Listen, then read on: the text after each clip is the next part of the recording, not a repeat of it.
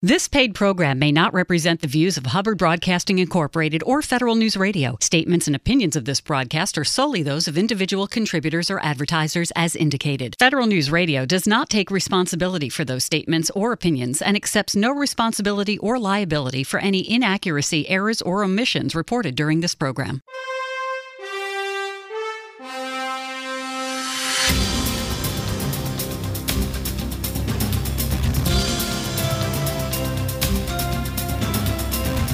Welcome to the Business of Government Hour, a conversation about management with a government executive who is changing the way government does business. The Business of Government Hour is produced by the IBM Center for the Business of Government, which was created in 1998 to encourage discussion and research into new approaches to improving government effectiveness. You can find out more about the center by visiting us on the web at businessofgovernment.org. And now, the Business of Government Hour. Welcome to the Business of Government Hour, a conversation with authors, a special series focusing on leading through uncertain times. I'm Michael Keegan, your host. Today we will learn what it means to do agile right. I've dedicated a series of shows exploring the qualities, tools, tactics, and mindset leaders from all sectors may need to navigate unsettling times and transform order out of chaos. The authors and thinkers presented in this series offer insights and advice applicable to all sectors, but most importantly, the public sector. What is Agile and why is it so often misunderstood? How do you scale Agile? And what is Agile leadership? I will explore these questions and so much more with Darrell Rigby, co-author with Sarah Elk and Steve Perez of Doing Agile Right, Transformation Without the Chaos.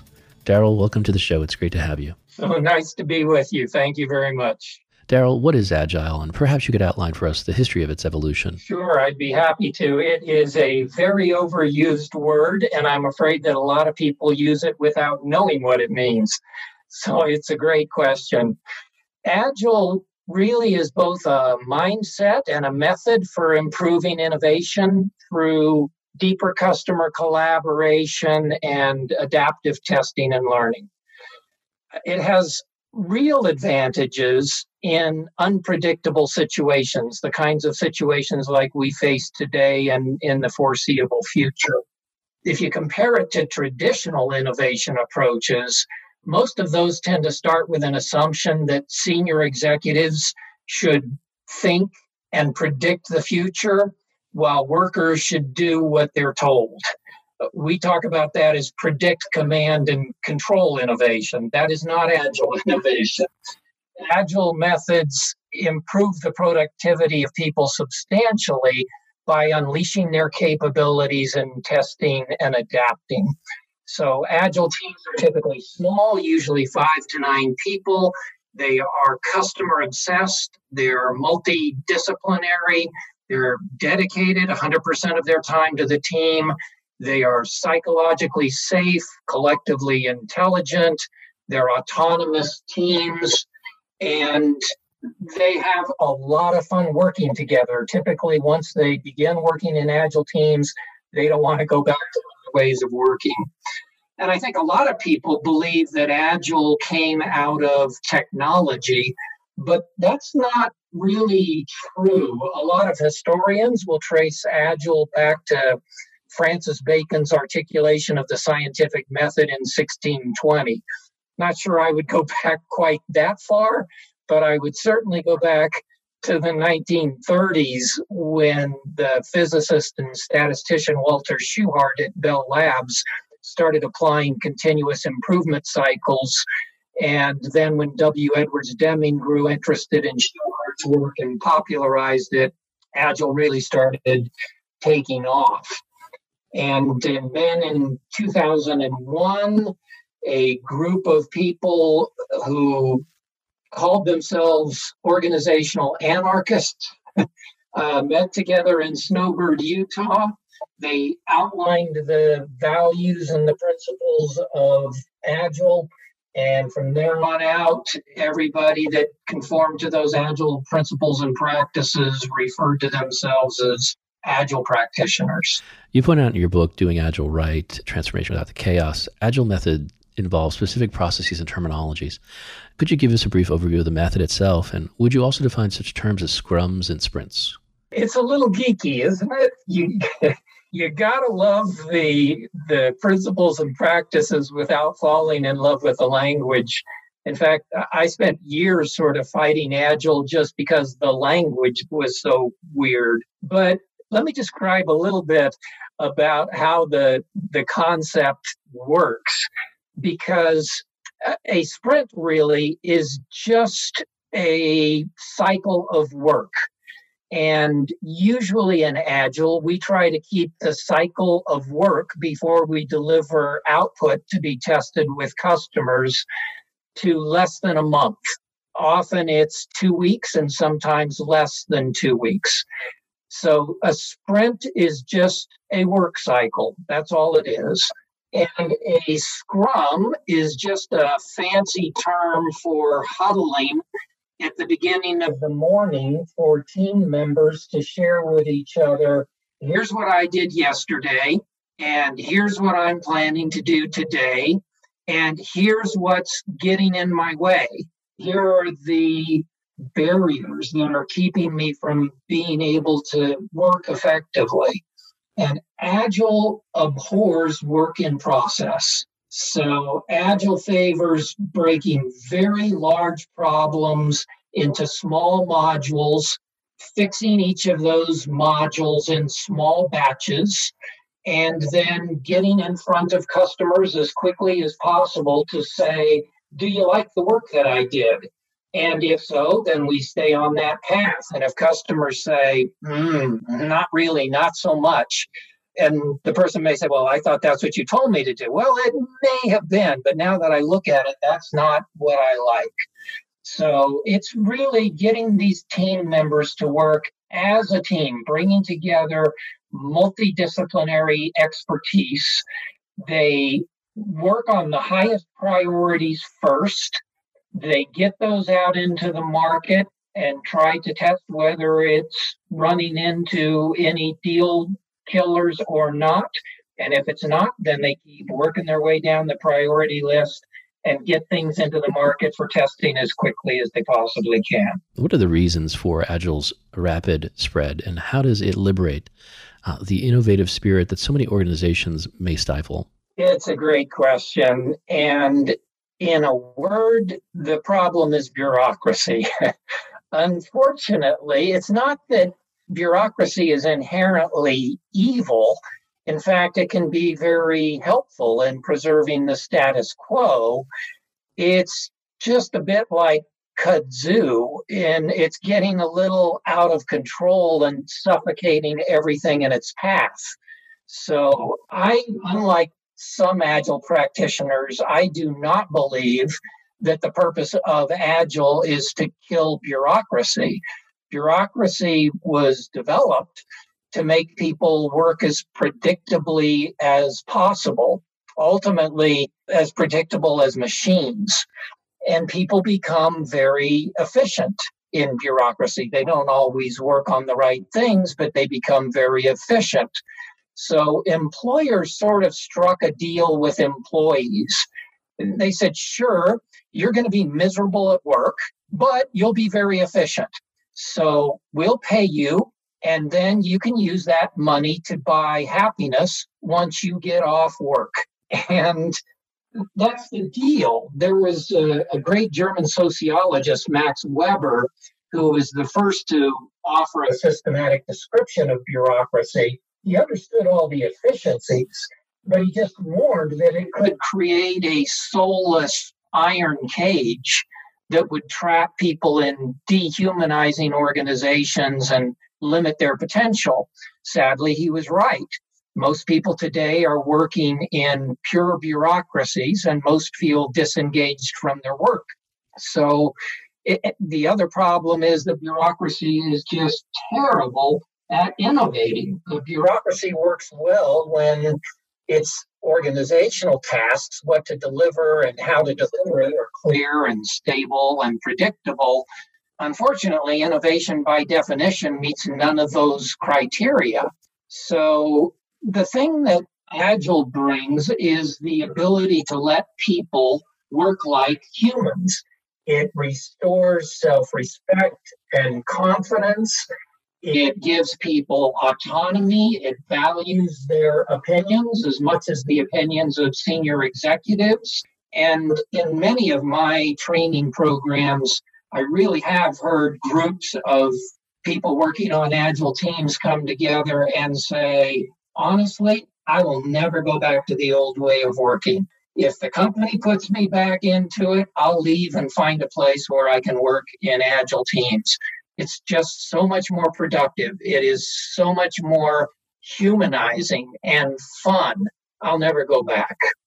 How can this method, the Agile method, help organizations reshape both what they offer clients and, more importantly, how they operate internally? Yeah, that's a great question also, because I often say Agile is for innovation.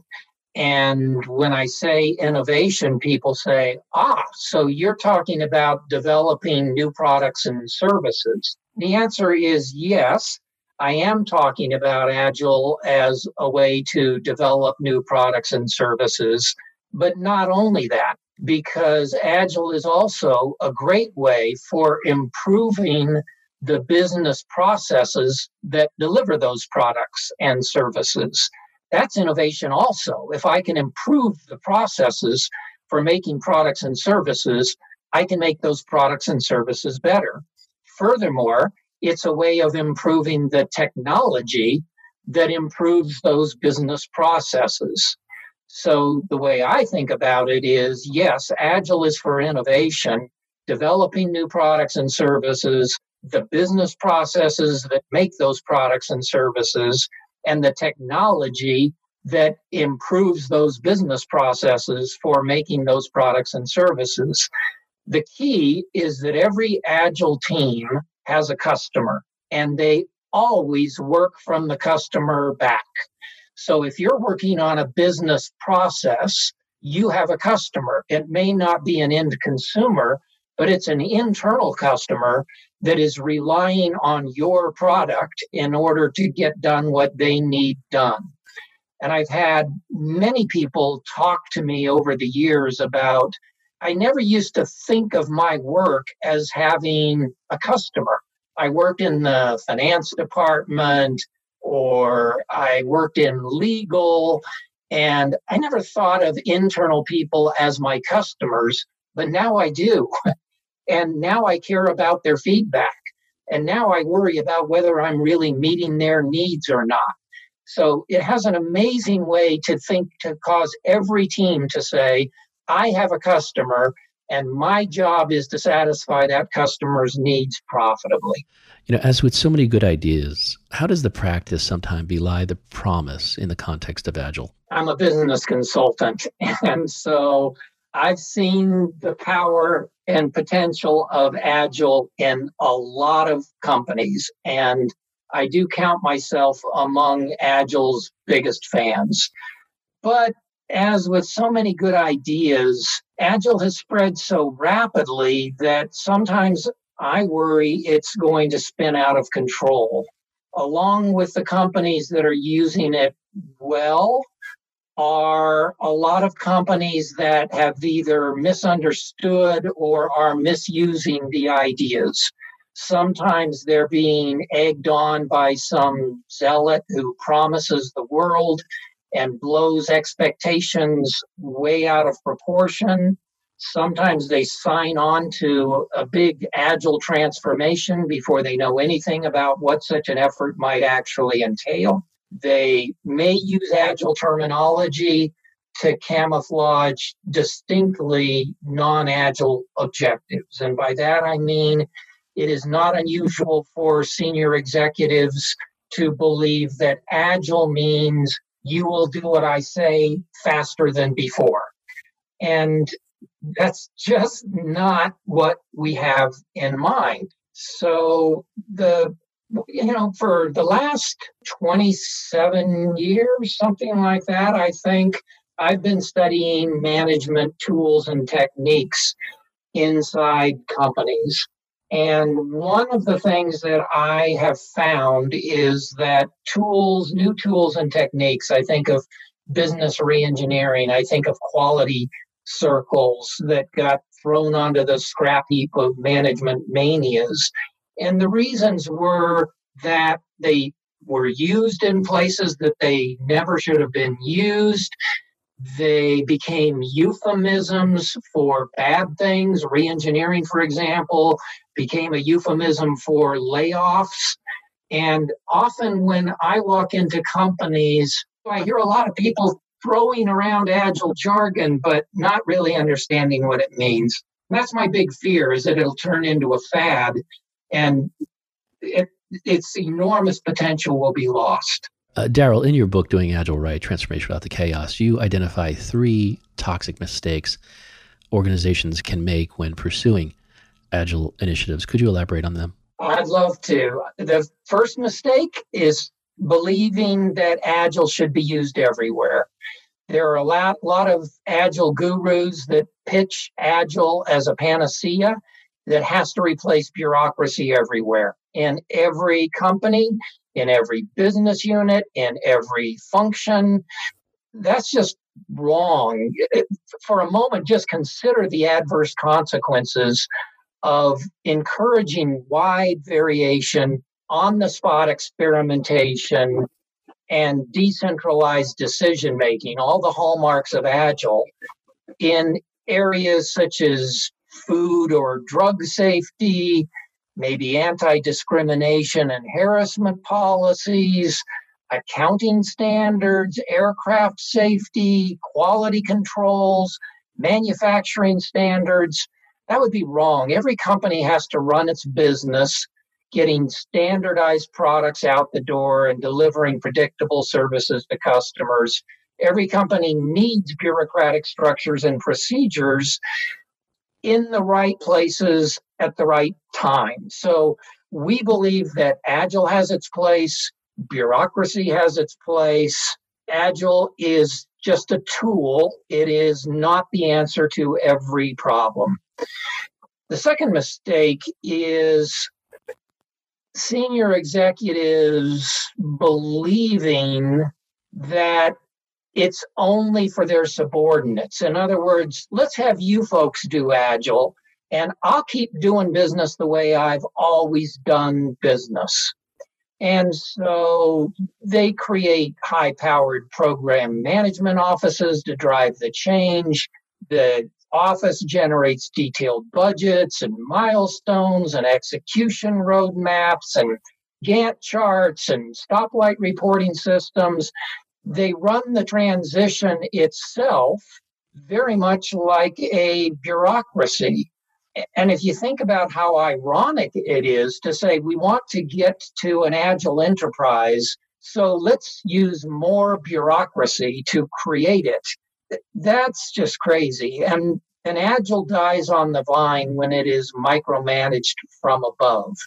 So the second toxic mistake is not recognizing that senior leaders themselves have to behave in agile ways. They have to believe it.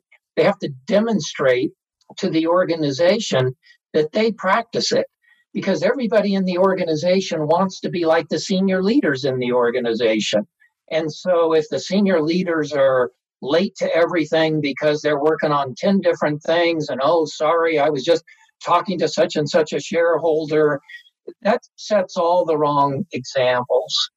And then I think the third toxic mistake is trying to use Agile as a quick fix, that it's going to begin by laying off 30% of the people and reassigning them to completely new positions, and we send people away to become Scrum Masters in 2 days of training. Well, I'm sorry, that is just not enough training. That's not enough experience. That's not enough capability to unleash the potential of Agile. It's not a quick fix. And it's not something where you can just copy what other people have done. You need to develop the approach for your own organization and not just try to do what you've read in an article. You know, given your research, Darrell, how can leaders find the right balance between Agile and bureaucracy? Well, the answer is you have to use agile approaches to building an agile organization, that you test and learn your way into becoming an agile enterprise. The problem with trying to do it all at once is that you don't develop the skills to do it properly. The ones that have the greatest success, we watch go through three distinct phases. The first phase is experimenting with agile teams and developing the expertise so that they're delivering extraordinary results. The team members are euphoric working with it, and they tell their other teammates, their friends in the company, you should do this. This is fun. This is better. So you're delivering great results, maybe with 5 or 10 teams. You're showing how it works. And then you work towards scaling Agile. You roll it out in waves. You add Agile to more functions and more programs, and you take on bigger projects that may require 100 Agile teams working together. And eventually you'll be able to work your way towards an Agile enterprise that really does have this correct balance. But you're going to have to test and learn your way into it. You can't start by saying, oh, I can predict perfectly every part of the organization that needs to do Agile. Let's just launch 500 Agile teams, restructure the organization into these teams, and expect it to work. It just can't possibly happen. And we're watching a lot of organizations that started off on that path, and they're now running into a whole bunch of problems. Much of my work these days is fixing Agile done wrong, as opposed to launching new Agile initiatives inside companies. What does it mean to scale Agile? We'll explore this question and so much more when the special edition of the Business of Government Hour returns.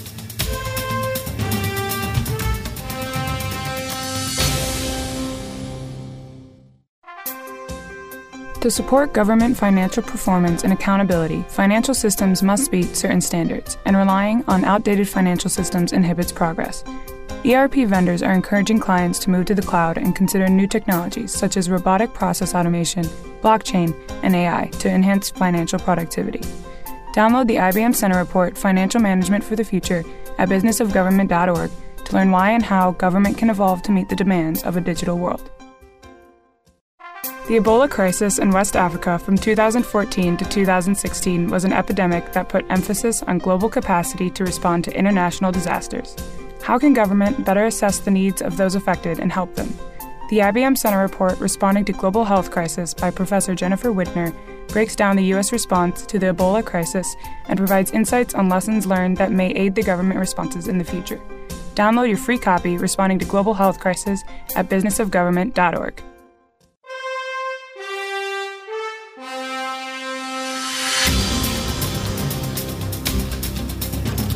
Welcome back to the Business of Government Hour, a special series focusing on leading through uncertain times. I'm Michael Keegan, your host. My guest today is Darrell Rigby, co-author of Doing Agile Right, Transformation Without the Chaos. Darrell, in your book, Doing Agile Right, you introduce the story of the fictitious Irresistible Snacks, which is a composite based on hundreds of companies. What two sets of facts does this story illustrate about Agile? We hope that the story illustrates two things. One is how Agile teams actually work, because the Agile team lies at the very heart of an Agile enterprise. So if you don't understand Agile teams, you can't understand Agile as an operating philosophy. And that's why we use this particular example, is it just, we think, clearly lays out how does an Agile team work. What are the problems that they run into? How do they overcome those problems? And really get beyond the jargon to say, now I see how an Agile team works. And then second of all, in the story, we recognize that this simple team that started is just the beginning of the transition to an Agile enterprise. and that the team and the leader of the team is constantly making notes of things that are going to have to improve in the organization if the entire company is going to become an agile enterprise. So, number one, how do we get teams to work the way teams should work? And second of all, as we're in that process, how do we start looking forward to what it's going to take to scale agile, to create an agile enterprise, and make note of the things that are going to have to change if it's really going to take hold? You point out in your book that copying other organizations can be problematic when pursuing an agile initiative. What are the issues with copycatting? Copying. It comes under so many different names. A lot of people will call it benchmarking. A lot of people will call it fast following, but it's copying.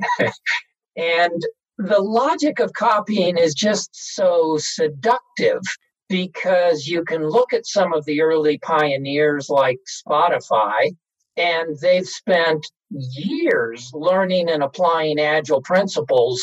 So why not just replicate everything that they're doing in 6 months?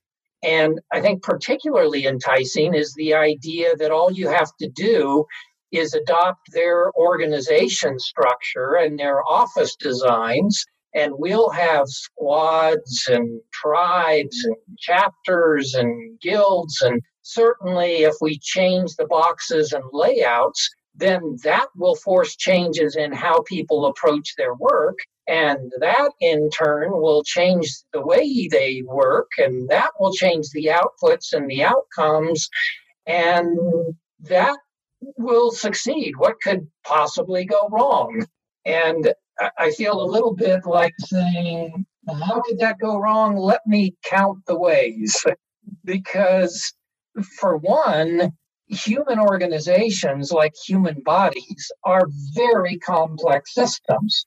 And that means that variables interact differently in different environments.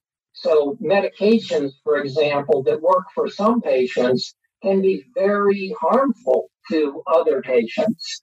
And managers who try to paste the structures of innovation departments from one company onto the entire enterprise of their company are bound to produce unintended consequences. It just has to produce unintended consequences. And I think they fail to recognize that companies like Spotify have developed their model based on their specific engineering culture. It capitalized on the trust and the collaboration that was inherent in their R&D department's values. And it just doesn't work to take it out of that context and put it into your own. I think another problem is that org charts just do not convey how work really happens inside a company. I could show you the org charts of 2 or 3 different companies, and you'd say, boy, it looks like they must have the same culture, the same ways of working. And I would say, absolutely not. Let me get beneath this org chart to show you how things work. And it doesn't capture the culture. It doesn't capture the ways of working. So I think actually the biggest problem, though, is that what we believe in Agile is that the learning, the growth that comes from testing and experimenting and adapting, that's the value of Agile, building this culture of learning and adaptation. And the biggest problem with copycats is that they haven't learned the keystone of Agile success, the ability to continuously learn and evolve and improve and grow. They try to shortcut the process, and in that process, they fail to develop the skills for adapting and customizing and harmonizing all the elements of an operating system. They've just copied somebody else, and when it doesn't work, they don't really know what to do about it because this was supposed to work. So they just try to force fit it and make it work. it's really sad to watch. We've had to unwind a number of those kinds of situations. Darrell, compared with traditional management approaches, I was wondering, what major benefits does Agile offer? Yes, Agile has some wonderful benefits. Now, it has weaknesses as well, and I wouldn't want to overlook those. But the benefits are, number one, it minimizes the waste that's inherent in redundant meetings, the meetings, preparing for meetings. If you look at how much time most people in an organization spend getting ready for an hour with the executive committee, it's pathetic. It is hundreds of hours just getting ready for that meeting to get ready for another meeting. And the repetitive planning. So we develop a plan 9 months in advance of the time we're going to implement it. And it's out of date 2 months later, so we replan. We still haven't gotten to doing anything, but we replan, and that takes more time. And then we replan, and then we replan.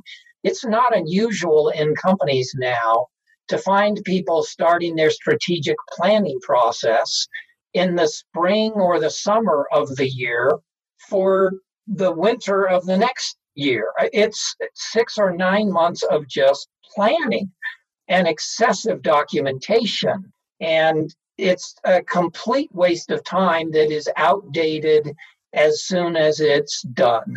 So Agile avoids a lot of that. It does plan, but it doesn't plan in detail things that are going to be outdated by the time we start getting around to implementing them.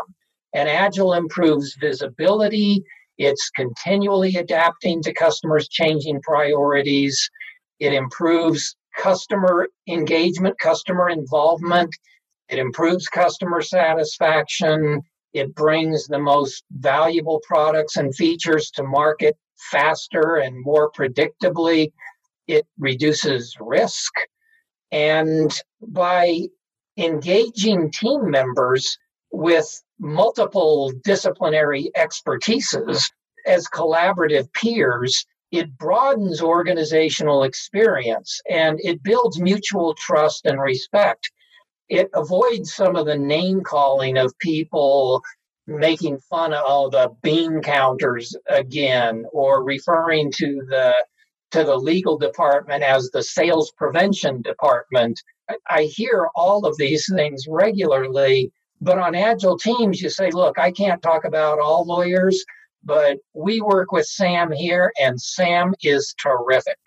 Part of the team, we respect them. And so people develop general management skills.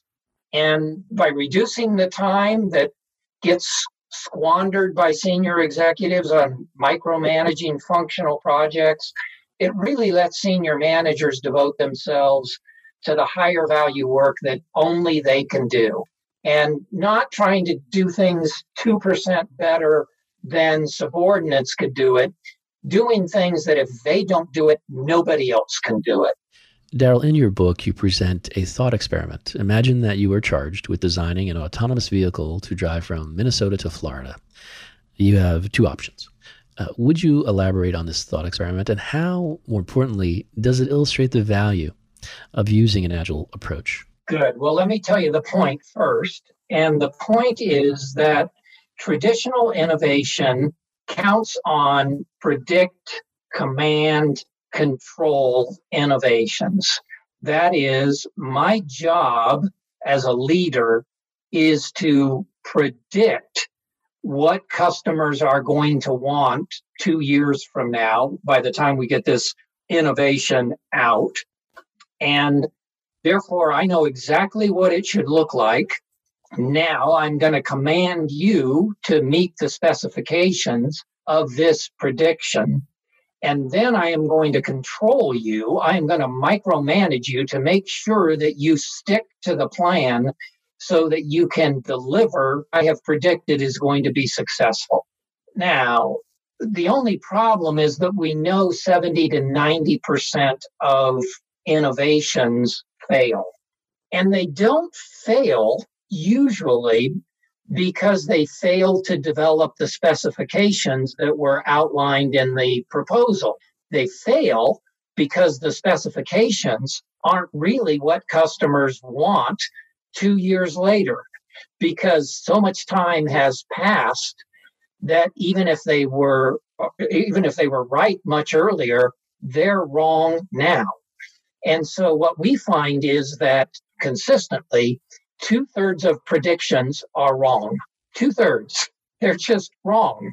And so if they're wrong and you force people to conform to it, you as a leader say, well, look, my prediction was right because they were able to meet those specifications. They were able to deliver it. You don't see everything they did to mess things up in the process, but you believe that your predictions were accurate. So the analogy that we make is, imagine that you are charged with designing an autonomous vehicle that's going to drive from Minnesota to Florida. Now, you have two options. First is you can develop a deterministic model for the vehicle. That is, you go out, you drive the road, you study every detail of the roads between Minnesota and Florida. You predict every possible twist and turn, when the traffic lights are going to change, when pedestrians or deer might cross the road. You predict traffic accident, you predict weather conditions, and then you launch your car along with those predictions. And when the car crashes during a trial run, as it inevitably will, then you're going to get told by the boss to work harder to improve your predictive skills. What's wrong with you? How did you not foresee that light changing? How did you not see that there was going to be bad weather and traffic was going to slow? So if the vehicle were inside some tube, maybe this predict and command and control model would work. But in the real world, things get very complicated very quickly. So the second method, which is what Agile believes, is that you program the vehicle to adapt to changing conditions. So you might start, for example, by asking, why does a customer want to go from Minnesota to Florida in the first place? And maybe the answer is, I'm looking for sunshine and relaxation. Well, then you monitor hurricane conditions. And if that makes Florida too dangerous, then you reroute to California. And you anticipate the situations that could arise, and you develop sensors for measuring those situations and tracking them, and then responding appropriately if this happens or if that happens. So you're collecting data from weather centers, from traffic monitors, and from other drivers, and you build all that data from the sensors into your vehicle, and you communicate with those sensors. And if the feedback loops are good enough, and if they're short enough, and if they're sensitive enough, then the transitions will be smooth and comfortable rather than abrupt and jarring or even leading to a collision.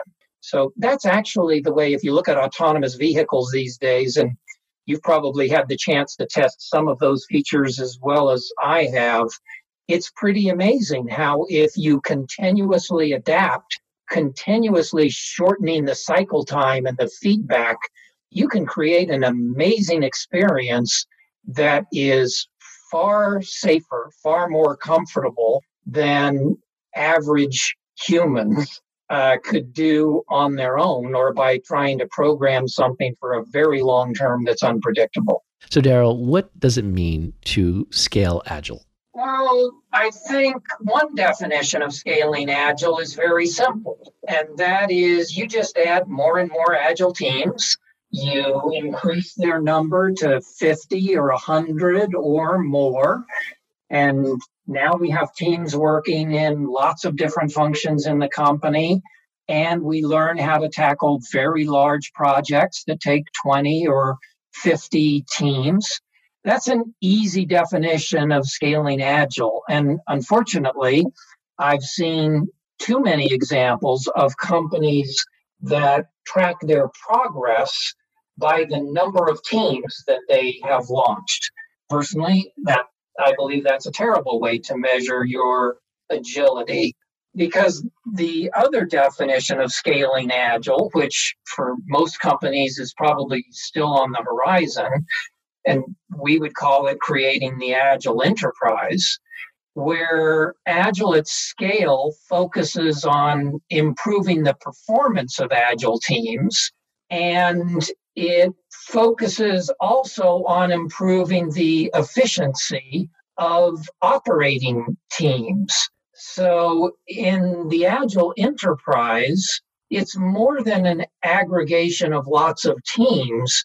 They're carefully balancing the operating model so that we use agile methods to change the business, to capitalize on unpredictable opportunities. We also run the business reliably and efficiently. And third, we harmonize these activities so that they're no longer enemies. They're not fighting each other. They're complements that make each other better. So we measure the real scaling of agile if we can create an agile enterprise that runs the business reliably and efficiently, changes the business to capitalize on unpredictable opportunities, harmonizes those two activities so that even though maybe 15 or 20% of the people, that's all, are actually working on agile teams at any given time, the entire enterprise is now agile. It adapts. It handles crises more effectively than it did before. And you point out that doing this is very challenging. So I was wondering, if I'm a leader, what kind of questions should I ask myself if I'm put in this situation? And are there any frameworks you can tell us about that could help individuals who are thinking about scaling up agile initiatives in their organizations? There are. I'll start with the last question first, which is what kind of frameworks are available? And there are frameworks for both running agile teams as well as scaling agile teams. So for those that are unfamiliar with agile terminology or agile methods, you will hear a lot of different kinds of agile. The most prominent form of agile is called Scrum. Scrum is probably used 10 times more than any other agile method. But you'll also hear Kanban, you'll hear XP or extreme programming, you'll hear Crystal or dynamic systems development or hybrids of all of those. But probably the one you're going to hear 60 to 70% of the time is Scrum. It's the most common. And then in the last 10 years, probably starting in about 2010, we started seeing more and more frameworks come up to help companies scale these teams. And one recent survey that I saw asked survey respondents, which methods of scaling do you use? And the four most popular frameworks were the Scaled Agile Framework, sometimes called SAFe. The second was, I don't know what framework. The third was Scrum of Scrums, or also known as Scrum at Scale. And then the fourth framework was some internally created methods that we've developed. So there are others. Some of the more recent entrants include the Spotify model and disciplined agile delivery and large-scale Scrum. And there are a number of these that are gaining in popularity right now. But personally, I think the trick is they all have strengths and weaknesses. I would take a look at all of them, and I would build the pieces in that fit my culture most effectively. Now, so that's one of the decisions that a senior executive has to ask themselves when they're going to launch an initiative. What kind of agile am I going to use? Am I going to allow people to use different kinds of agile because there are strengths and weaknesses in each of them? and I don't want to dictate it. I don't want to make this a bureaucracy. On the other hand, if we're using 10 different kinds of agile, then we're going to need 10 different training programs, and that can create problems as well. So I think the first thing is, what do we mean by agile and how are we going to do it? But the second thing that they really need to ask themselves is, how is my leadership style going to fit with this new way of working? How do I add value? How do I help people to learn by doing? And how do I build trust as opposed to controlling? How am I really fundamentally going to leave a legacy in this organization that helps it to become an agile enterprise? It is so easy to have a consultant come to me and say, Darrell, we have this problem. What are you going to do about it? What's the answer? And you stroke your chin and you think deeply and say, well, here's what you should do. It's a real different approach to say, that's an interesting question. What do you recommend we should do about it? What do you think we could do to test that hypothesis and put it back on people, realizing the most important thing I can do is to help people grow? A lot of people think that agile is scary because what you're going to do is blindly trust people that don't deserve your trust. If I take my hands off the steering wheel, are they going to crash this vehicle? And I do not believe that the role of a leader is to blindly trust your people. I do believe that the role of a leader is to develop people who are trustworthy. And that's a big difference. My job is not to just, through benign neglect, let people do whatever they want to do. My job is to develop people who are trustworthy. And honestly, I learned this lesson when my kids were teenagers, when they get access to the car, when they're going out with their friends. How do I create situations that show my children that I'm trying to raise them to be a responsible adult? And the more trustworthy they become, the more freedom they get, the more decisions I allow them to make on their own. And I will tell you, the greatest happiness in my life is watching my children grow into responsible adults, or watching people that have worked with me become better partners, better consultants than I ever dreamed that I could be. So it's an amazing experience, but you have to ask yourself, how am I going to add value? What is agile leadership? We'll explore this question and so much more when the special edition of the Business of Government Hour returns.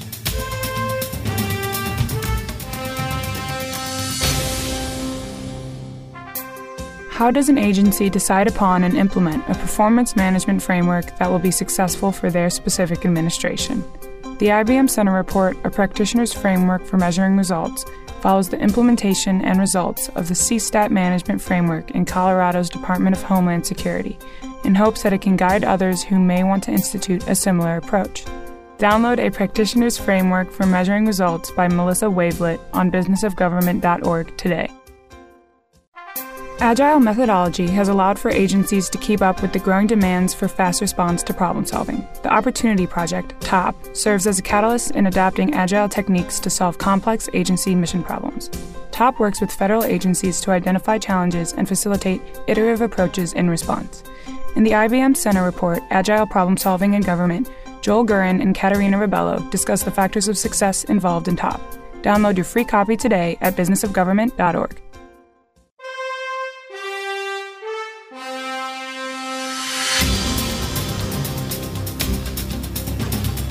Welcome back to the Business of Government Hour, a special series focusing on leading through uncertain times. I'm Michael Keegan, your host. My guest today is Darrell Rigby, co-author of Doing Agile Right, Transformation Without the Chaos. Now, Darrell, what are the key characteristics of agile leadership, and how does it differ from other leadership styles and approaches? We've talked about several of them, but One of the keys is that agile leadership requires humility. It's not the false humility that belittles self-confidence, but it's the sort that accelerates learning and bolsters the confidence of every team member.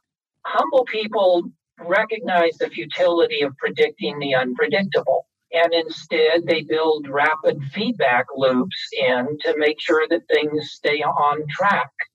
Too many leaders believe that they're only effective leaders if they can predict the future farther and more accurately than other people.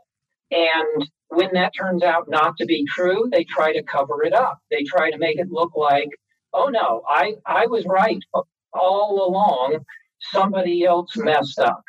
And if you are unable to admit mistakes, you're unable to learn, and you are doomed to be as dumb as you are today. It's an essential part of building the culture to show people that you are also learning and that you value their opinions as much as you value your own opinion, and often more because they're close to the front line.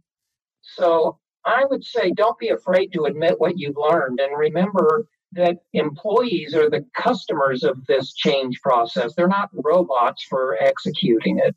Darrell, from your research, why do so many management tools become quite popular quite suddenly and then fall out of fashion? And more importantly, can you tell us more about the 4 rules of the Agile road you identify in your book? Number one is, as a leader, you really have to learn to love Agile teams. You have to believe in them because people will sense whether you believe what you're saying. I used to say that my kids are constantly running conjoint analyses on me of saying, Dad, will you come out and play catch with me? And I'll say, sure, as soon as I finish writing this article. And so they say, oh, okay, in the conjoint, I get it. I'm somewhere below an article. And I think employees are constantly running those conjoints on their leaders as well to find out, I hear what they say, but what do they do? What do they really care about? And so leaders have to learn to love Agile teams. They have to operate their own teams as Agile teams if they're going to send a strong message that they really believe in. The second thing is, after mastering individual teams, they have to master Agile at scale. And they have to envision an Agile enterprise. They have to have a vision of, if this works 3 years from now, 4 years from now, 5 years from now, what could this actually look like? The third thing is they have to believe enough in Agile to use Agile innovation as a way to create an Agile enterprise. You do not create an Agile enterprise through bureaucratic processes and then apologize and say, gee, sorry, I had to do that. But now that I've created this new organizational structure, be Agile. It never works. And the final thing that I'd say is Agile should be fun. You have to make it fun.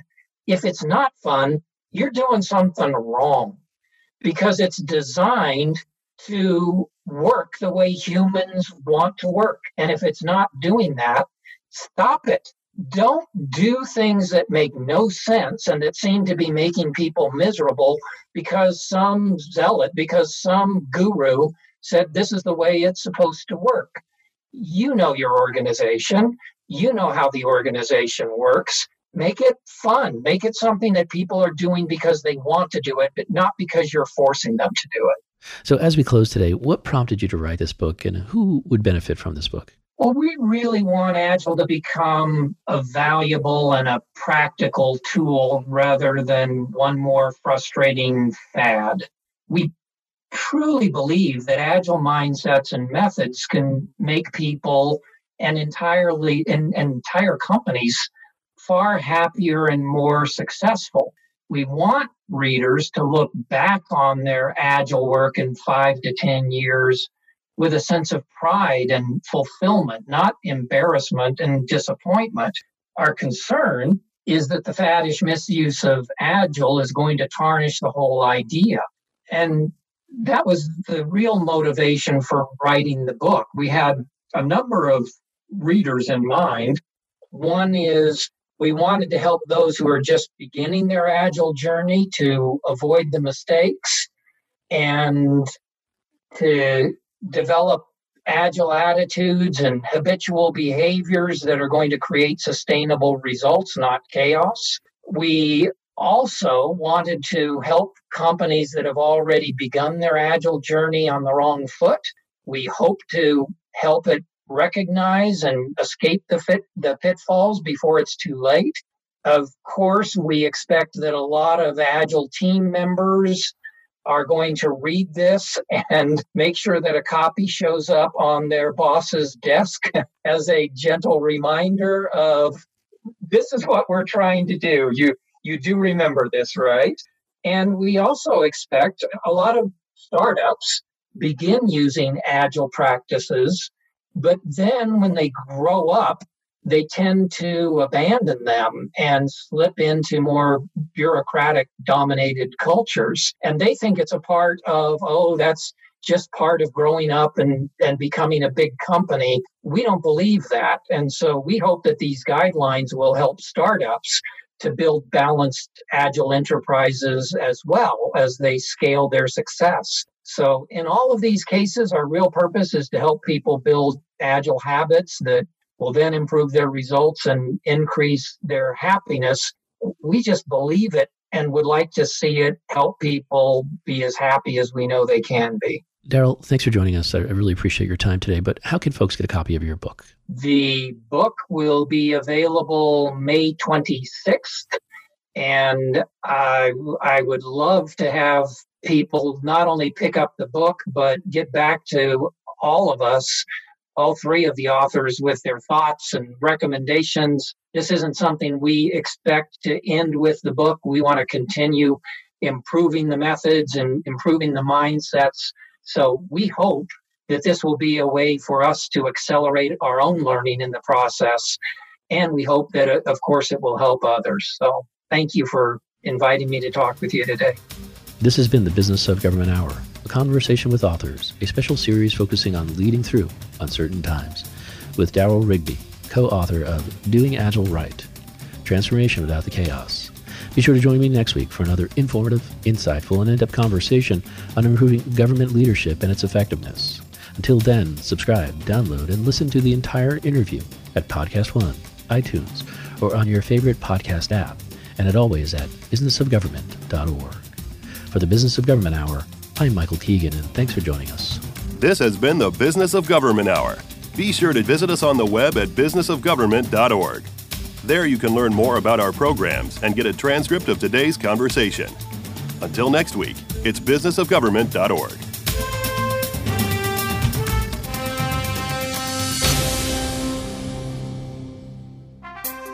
How can government best use big data to transform decision-making, public services delivery, and communication? The IBM Center report, Integrating Big Data and Thick Data to Transform Public Services Delivery by Yan Ang, presents 5 recommendations for public managers introducing the concept of mixed analytics, urging thick data, meaning qualitative information about users, to be presented alongside big data to improve government decision-making. Visit businessofgovernment.org to read more. Next week on a special edition of the Business of Government Hour, host Michael Keegan focuses on leading through uncertain times with Jeremy Gutsche on his book, Create the Future, Tactics for Disruptive Thinking. What are the 7 traps of path dependency? How do you think disruptively, providing specific steps to create real innovation and change? How can it be used during times of uncertainty? Join host Michael Keegan next week on a special series of the Business of Government Hour, Leading Through Uncertain Times, and find out.